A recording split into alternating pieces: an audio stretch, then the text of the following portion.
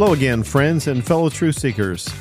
Mike Nicholas here with another episode of the Soul Unleashed podcast, where my goal is to help you break out of old paradigms, ask the right questions in your search for deeper meaning for your life, and help you shift from a spiritual skeptic to a free thinker. Let's get started with today's adventure. So this is going to be part one of a two-part series on the mystery of prayer.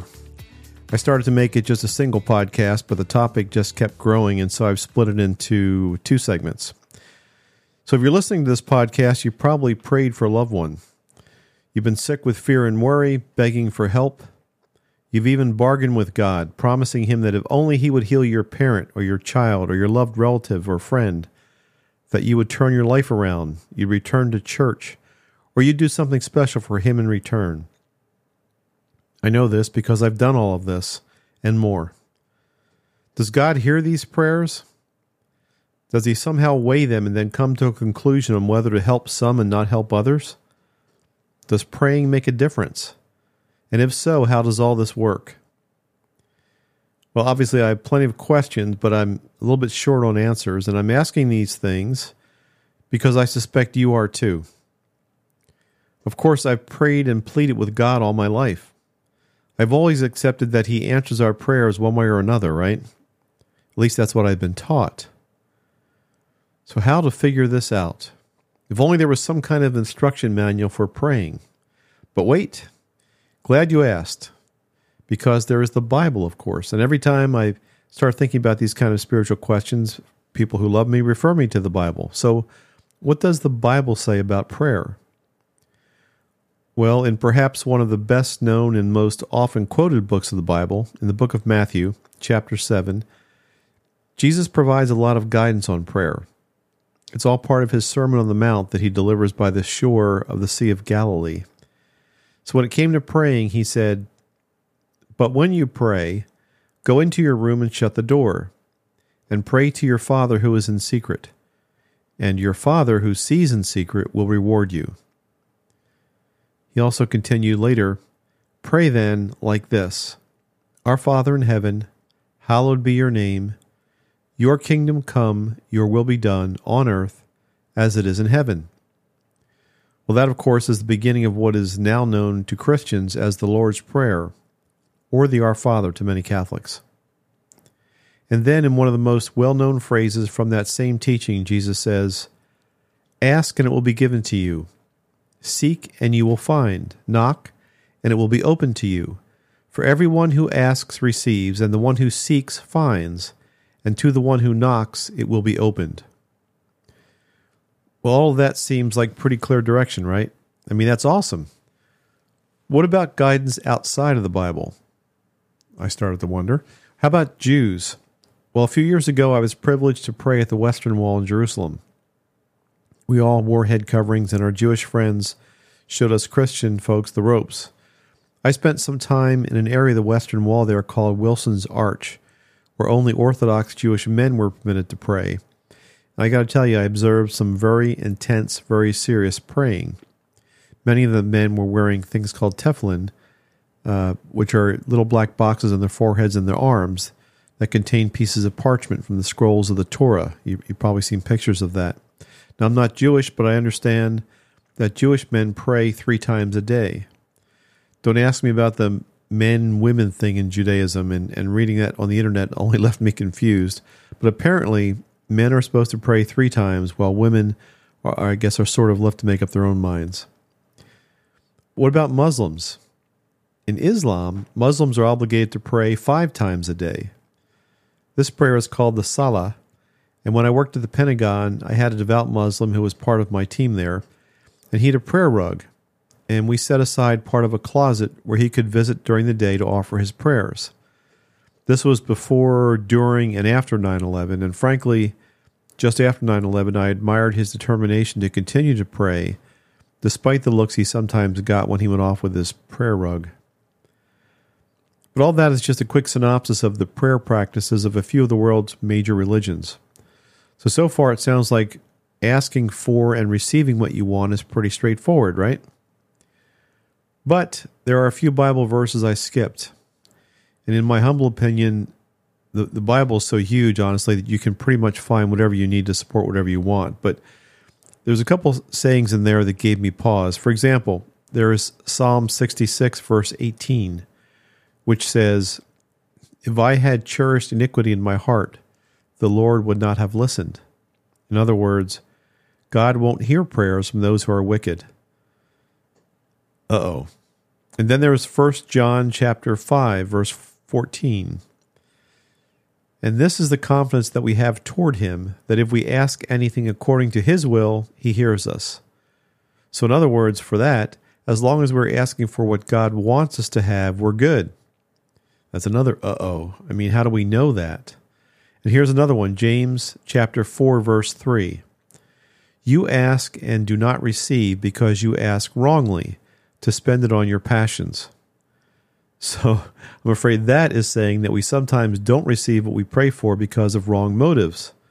So, man, I know that I've often screwed that one up. So maybe it's just the luck of the draw. Maybe we just sometimes don't get the answer we want just because it's luck. But I don't believe that. But why would God give me what I pray for, but not you? You start thinking that maybe you're a bad person, or that maybe you sinned recently, or maybe you've had impure thoughts, or a jealous heart, or maybe you've been mean or unkind. Is God really a vengeful kind of deity that if you don't have your act together, or your heart right, or your requests don't line up with his, quote, plan, whatever that is, that you can forget about getting your prayers answered? Is free will just a mean joke? And how about karma? Where does that fit in? What goes around comes around. We've all heard that. Does karma even figure in prayer? My personal experience with prayer is, like you, I suspect, much more complex. When my wife lay in a hospital bed recently, connected to all kinds of life support systems, the ventilator, the trach, feeding tube, all kinds of drips and monitors, I was very grateful for the support that I received from so many quarters.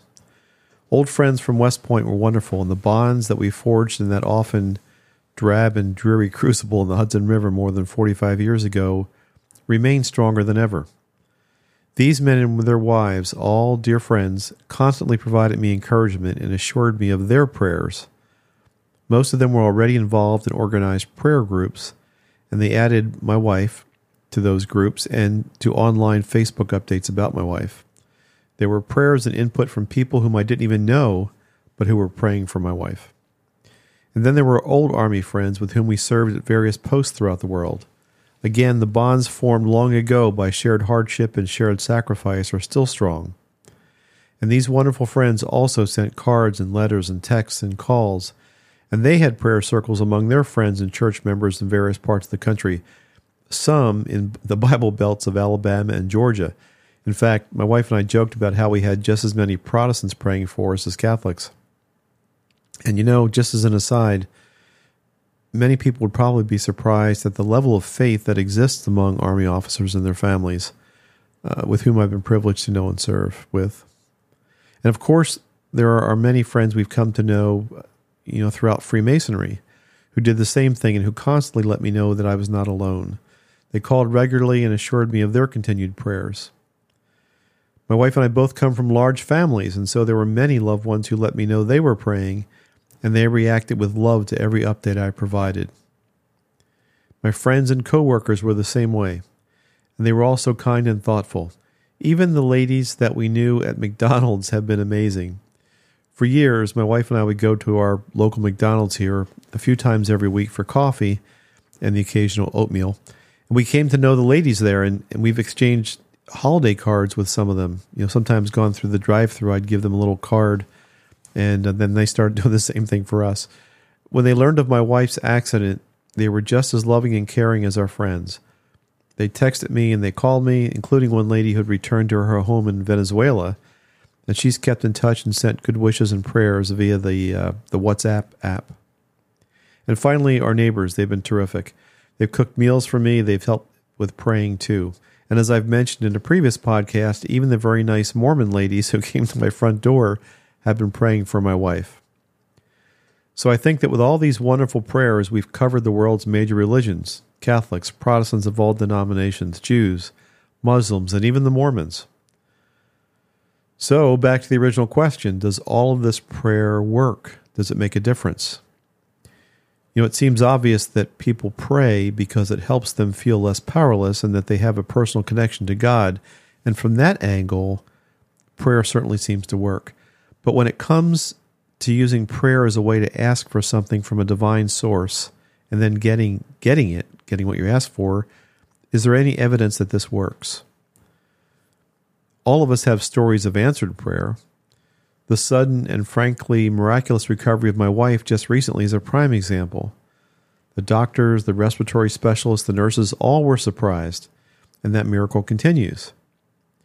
But for every story of answered prayer, there's another sorrowful story of prayers that went unanswered. And the loss of my son is that example for me. It seems that for every sick person who miraculously recovers, there is a perfectly healthy person that you know who suddenly and for no apparent reason drops dead of a heart attack or an aneurysm or some previously undetected problem. One of my wife's doctors told me the same thing about patients in the hospital. The doctor was explaining how surprised he was about my wife, and he told me the story of a man who had recovered and was doing well, and they were actually in the process of checking him out of the hospital. He suddenly passed away while they were doing his discharge paperwork. I inferred that the moral of that story was that doctors are no smarter than anyone else when it comes to figuring out God's plan. So, using my left brain senses, I wondered if anyone had ever done a serious study on the effects of prayer. Well, yes, of course they have. And even though I'm sure that man has wondered about the success of prayers since before the Egyptians were praying to Ra, the sun god, the first serious modern study was done in the 1870s by a British statistician named Francis Galton. Now, I've done a little research on Sir Francis Galton. He was knighted in, I think, 1909 or something. And it seems like he was a pretty serious guy. He wrote over 340 papers and books, and he created the concept of correlation and other statistical methods still used today. As an investigator of the human mind, he founded the science of measuring mental faculties called psychometrics. Never heard of it. But anyway, in the 1870s, he decided to study the effects of prayer on human beings. Now, if you were to believe that prayer has a beneficial effect on a person, then you could logically conclude that more prayer would equate to greater benefit. So who to study? Well, Galton wondered about the British royal family. Now, I did not know this, but apparently praying for the royal family was a structured part of every Sunday service throughout Great Britain, at least back in the 1870s. Therefore, they got tons of prayer, certainly way more than your average person living in Great Britain. So shouldn't the members of the royal family then have better health and live longer than your average British citizen who didn't receive such prayerful benefits? Well, you guessed it. Galton found that the royal family did not, on average, live longer or enjoy better health than anyone else, despite all those prayers. Of course, at that time, he did not have Queen Elizabeth, who lived to age 96, or her consort, Prince Philip, who lived to age 99, to study. But then again, he would have had to include, Lady Diana, who also died early, and I'm sure other family members too. But he concluded that there was no benefit to prayer in terms of health. He also took matters into his own hands, so to speak, and he conducted experiments where he prayed over randomly selected parcels of land, but he found that his prayers had no effect on which sections of land bore more abundant plant life. He concluded, of course, that prayer had no effect on the outcomes with either people or things. So I'm going to stop right here right now and with part one, and I invite you please to join me for the second part of this series, where I want to provide some information about there's more modern studies about the impact of prayer, and I think they're very interesting. And I also want to share some surprising information with you from the spirit world about prayer. There's more good news to come. Finally, if you're so inclined, I'd really appreciate it if you consider leaving a review for this podcast, or even a comment. I read all the comments that you leave, and it gives me something to consider and think about. But both things will help other people find this podcast, and that's what I'm looking for, is folks such as you who are interested in the spiritual topics that we cover. So thank you, and bye-bye.